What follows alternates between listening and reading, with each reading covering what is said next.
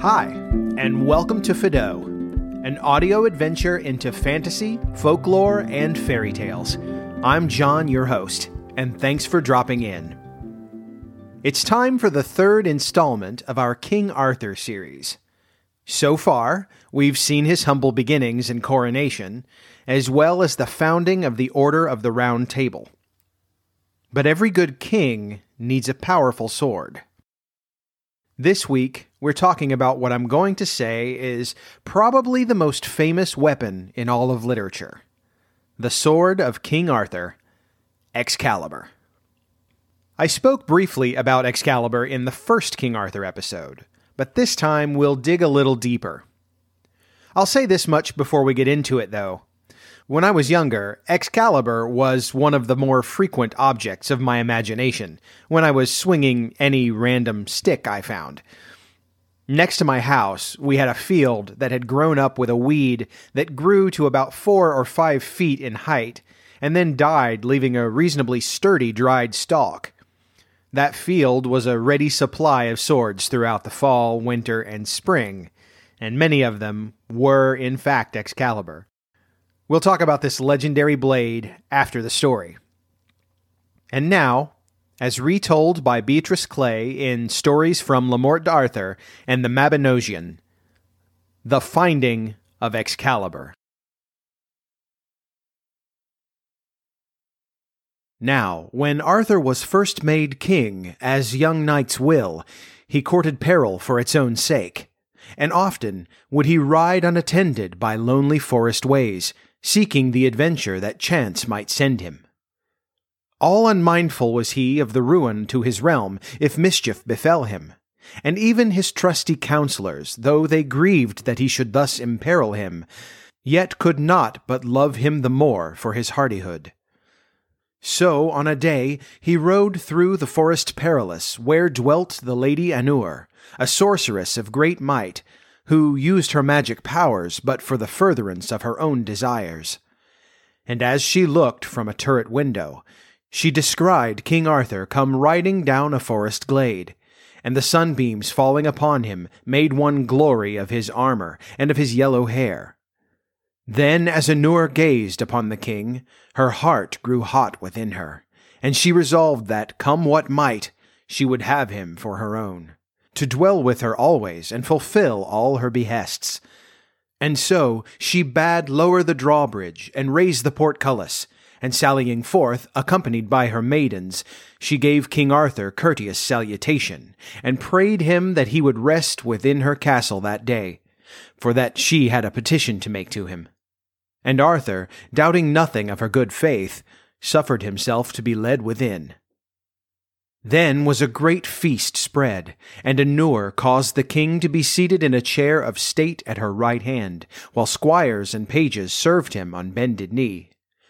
So when they had feasted, the king turned to the Lady Anure, and said courteously, Lady, somewhat ye said of a request that you would make. If there be aught in which I may pleasure you, I pray you let me know it, and I will serve you as knightly as I may. In truth, said the lady, there is that which I would fain entreat of you, most noble knight. Yet suffer, I beseech you, that first I may show you somewhat of my castle and my estate, and then I will crave a boon of your chivalry. Then the sorceress led King Arthur from room to room of her castle, and ever each displayed greater store of beauty than the last. In some the walls were hung with rich tapestries, in others they gleamed with precious stones, and the king marveled what might be the petition of one that was mistress of such wealth. Lastly, Anure brought the king out upon the battlements, and as he gazed around him, he saw that, since he had entered the castle, there had sprung up about it triple walls of defence that shut out wholly the forest from view. Then turned he to Anure, and gravely he said, Lady, greatly I marvel in what a simple knight may pleasure one that is mistress of so wondrous a castle, as ye have shown me here. Yet, if there be aught in which I may render you knightly service, rightly glad would I hear it now, for I must forth upon my way to render service to those whose knight I am sworn. Nay now, King Arthur, answered the sorceress mockingly, Ye may not think to deceive me, for well I know you, and that all Britain bows to your behest. The more reason then that I should ride forth to right wrongs and succour them that, of their loyalty, render true obedience to their lord. Ye speak as a fool, said the sorceress. Why should one that may command be at the beck and call of every hind and slave within his realm? Nay, rest thee here with me, and I will make thee ruler of a richer land than Britain, and give thee to satisfy thy every desire. Lady, said the knight sternly, I will hear and judge of your petition at this time, and then will I forth upon my way. Nay, said Anur, there needs not this harshness. I did but speak for thine advantage. Only vow thee to my service, and there is naught that thou canst desire that thou shalt not possess. Thou shalt be lord of this fair castle, and of the mighty powers that obey me. Why waste thy youth in hardship, and in the service of such as shall render thee little enough again? Thereupon, without ever a word, the king turned him about and made for the turret stair by which he had ascended, but nowhere could he find it. Then said the sorceress, mocking him, Fair sir, how think ye to escape without my good will? See ye not the walls that guard my stronghold? And think ye that I have not servants enow to do my bidding? She clapped her hands, and forthwith there appeared a company of squires who, at her command, seized the king and bore him away to a strong chamber where they locked him in. And so the king abode that night, the prisoner of that evil sorceress, with little hope that day, when it dawned, should bring him better cheer. Yet lost he not courage, but kept watch and vigil the night through, lest the powers of evil should assail him unawares. And with the early morning light, Anur came to visit him. More stately she seemed than the night before, more tall and more terrible, and her dress was one blaze of flashing gems, so that scarce could the eye look upon her. As a queen might address a vassal, so greeted she the king, and as condescending to one of low estate, and asked how he had fared that night. And the king made answer, I have kept vigil as behooves a knight who, knowing him to be in the midst of danger, would bear himself meetly in any peril that should offer. And the Lady Anur, admiring his knightly courage, desired more earnestly even than before to win him to her will, and she said, Sir Arthur, I know well your courage and knightly fame, and greatly do I desire to keep you with me.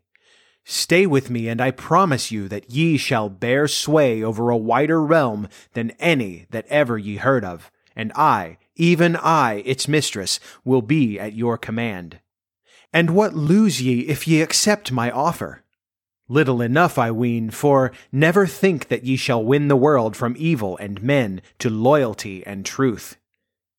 Then answered the king in anger, Full well I see that thou art in league with evil, and that thou but seekest to turn me from my purpose.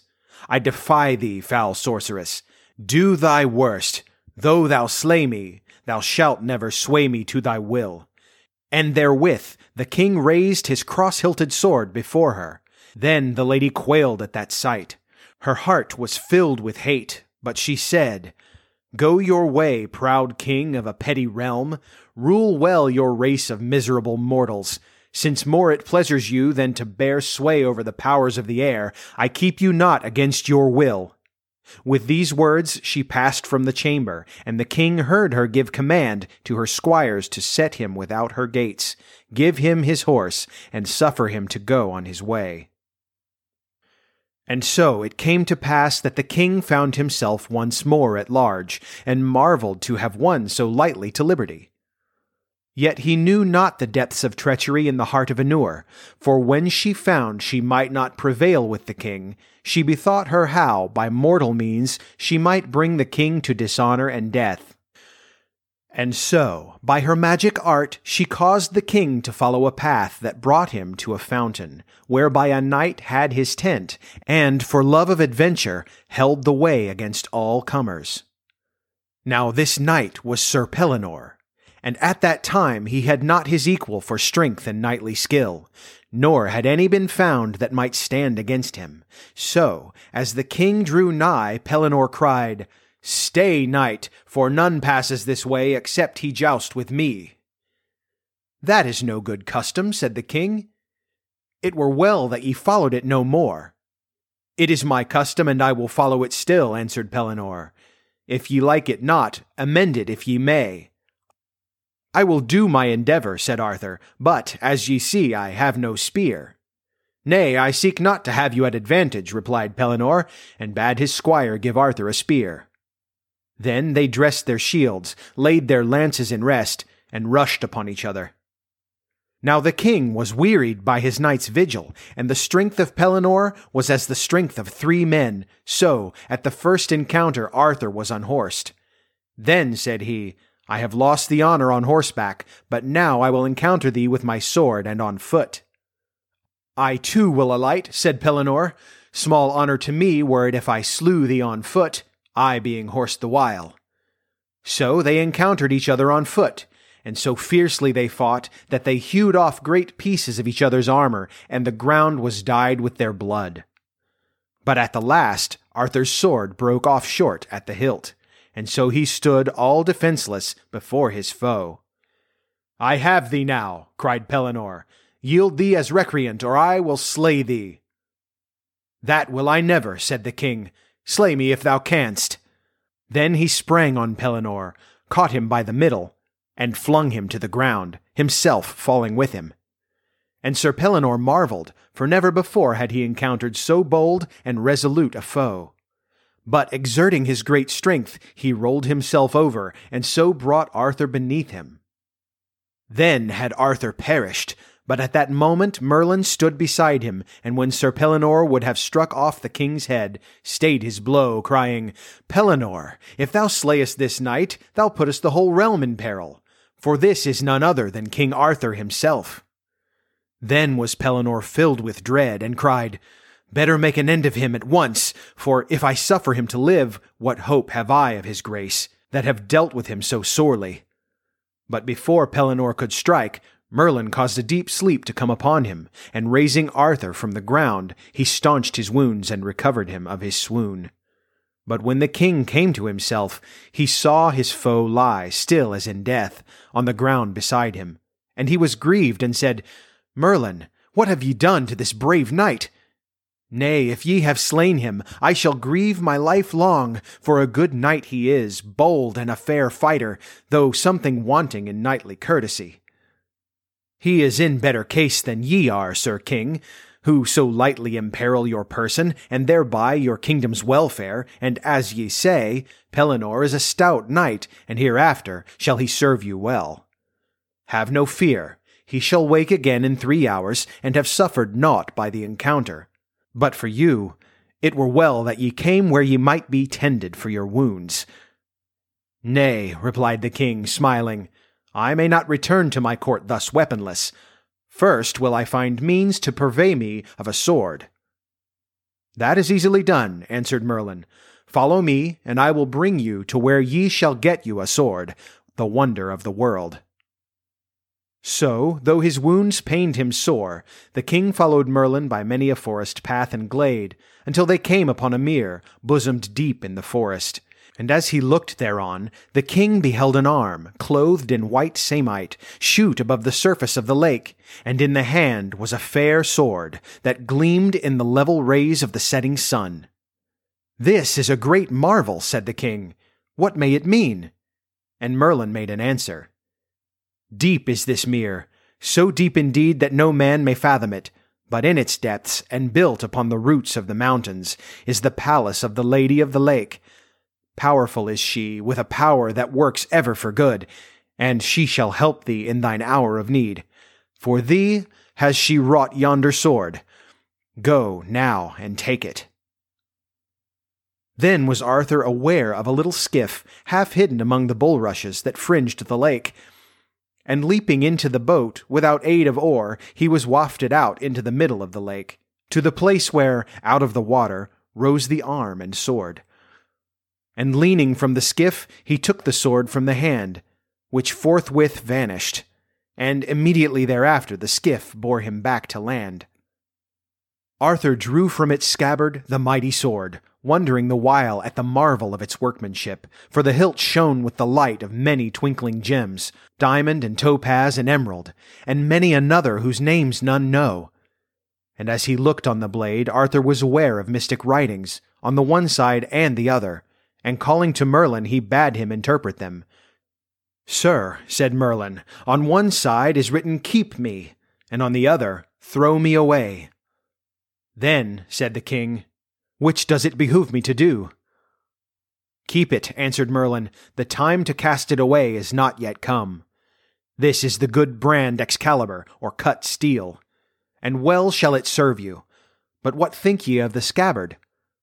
"A fair cover for so good a sword," answered Arthur. "Nay, it is more than that," said Merlin, "for so long as ye keep it, though ye be wounded never so sore, yet ye shall not bleed to death." And when he heard that, the king marveled the more. Then they journeyed back to Caerleon, where the knights made great joy of the return of their lord, and presently thither came Sir Pellinore, craving pardon of the king, who made but jest of his own misadventure. And afterwards Sir Pellinore became of the Table Round a knight vowed, not only to deeds of hardihood, but also to gentleness and courtesy, and faithfully he served the king, fighting ever to maintain justice and put down wrong, and to defend the weak from the oppressor.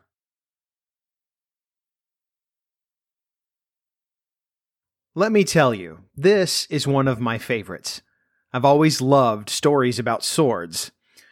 For some reason, it's swords specifically. I've never had the same interest in other weapon types in stories or games, and the only reason I can really come up with is that no other weapon is really as romanticized as the sword.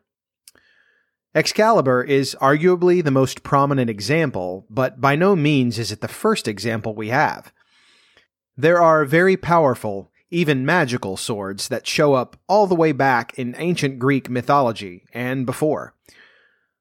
Perseus, for example, used a sword called harp, which is the type of sword, but also seems to be the proper name as well, gifted to him by Zeus to slay Medusa, the Gorgon. So before we get to Excalibur, first let's talk about Anur and Pellinore for a minute. Arthur's story never disappoints. It's got everything: magic swords, bold deeds, and evil sorceresses looking to seduce our hero with intoxicating power. Anur, at least I think that's the pronunciation, is going to show up again before we're through, I think, but she won't be the last powerful and treacherous lady in Arthur's life. Anur's presence in this story is a great chance to highlight Arthur's virtue and imperviousness to corruption, and I think that's completely the point of her character. As for Pellinore, he's another chance to show Arthur's virtue through single combat. Here we find Arthur to be brave enough to face a much stronger opponent, and he also shows that he has the will to fight, even when he is weaponless and exhausted. Also, Arthur displays the wisdom to accept the counsel of his advisors by listening to Merlin, as well as the humility of playing off his near death at Pellinore's hand and making him one of his knights. Now, if you've seen any Monty Python at all, you've probably seen the sketch from Monty Python and the Holy Grail that explicitly makes fun of this scene. If you haven't, at least check YouTube for King Arthur versus the Black Knight, and it's ridiculous, over the top, and hilarious. So, as I've said before, Arthur walks this line between history and legend. It's difficult sometimes to tell where and if those lines blur. Arthur may have been a real person, if less of a king and more of a general in the late Roman period, who fought against the Saxons. Likewise, Excalibur may be based on a real sword, if not the one that Arthur used to actually fight the Saxons in the 5th century. While I was researching swords with magical abilities, I found a parallel that some people mention between the Excalibur we know in the later developed stories of Arthur and an actual historical ruler with a sword that is said to possess some interesting qualities. Let's talk about Charles the Great, otherwise known as Charlemagne. His sword was called Joyeuse, which, as you might guess, is a French word meaning joyous. This sword, or at least the sword they claim is Joyeuse, is on display at the Louvre. Though I believe they claim that it has been repaired or reforged, so what you're seeing is very likely not the original sword. Joyeuse is said to shine brighter than the sun, and had the ability to blind the opponents of the wielder. It also changed colors 30 times a day, and it was also said that the person wielding it was immune to poison. Now listen to this. Excalibur's powers include the ability to blind an opponent. And while it's not poison, the scabbard of Excalibur does prevent the wielder from bleeding to death from his wounds, so preservation of life is a pretty similar trait. The theory I happened across supposes that Charlemagne's sword from the early 9th century was adopted in the 15th century as a template for Excalibur, but adapted for the late medieval audience that Thomas Malory, the author of Le Morte d'Arthur, was hoping to draw in. It makes sense if you think about it. Authors are still updating old stories for modern audiences today, so it's safe to assume, I think. Now, the Lady of the Lake. I didn't spend too much time looking into her origins, since this episode is more about Excalibur, but what I did find were some possible links to Celtic goddesses or lake fairies. The names I found were Welsh, so let's just leave it at that for now. Welsh, as a friend of mine once said, might be a language, or it might be some kind of prank on the rest of the world that only the Welsh are in on. I'm super impressed by anyone who can speak it. The last thing I wanted to mention about Excalibur has to do with the inscriptions. One side saying, "Take me up," and one side, "Cast me away," or some similar phrase depending on the translation. I love this part of the story. I mentioned the romantic nature of the sword earlier, and this is a great example. It's a kind of poetic war within the sword's wielder, between using the weapon and seeking not to use the weapon. To me, it speaks of the wisdom required of a leader, which is knowing whether it's time to fight or time to seek peace. And further, handling the delicate fight for peace. I think I'll leave it there, because if I'm not careful, it's going to get very deep in here very quickly. Now, if you're having fun listening to Fido, you should definitely subscribe on your podcast platform of choice.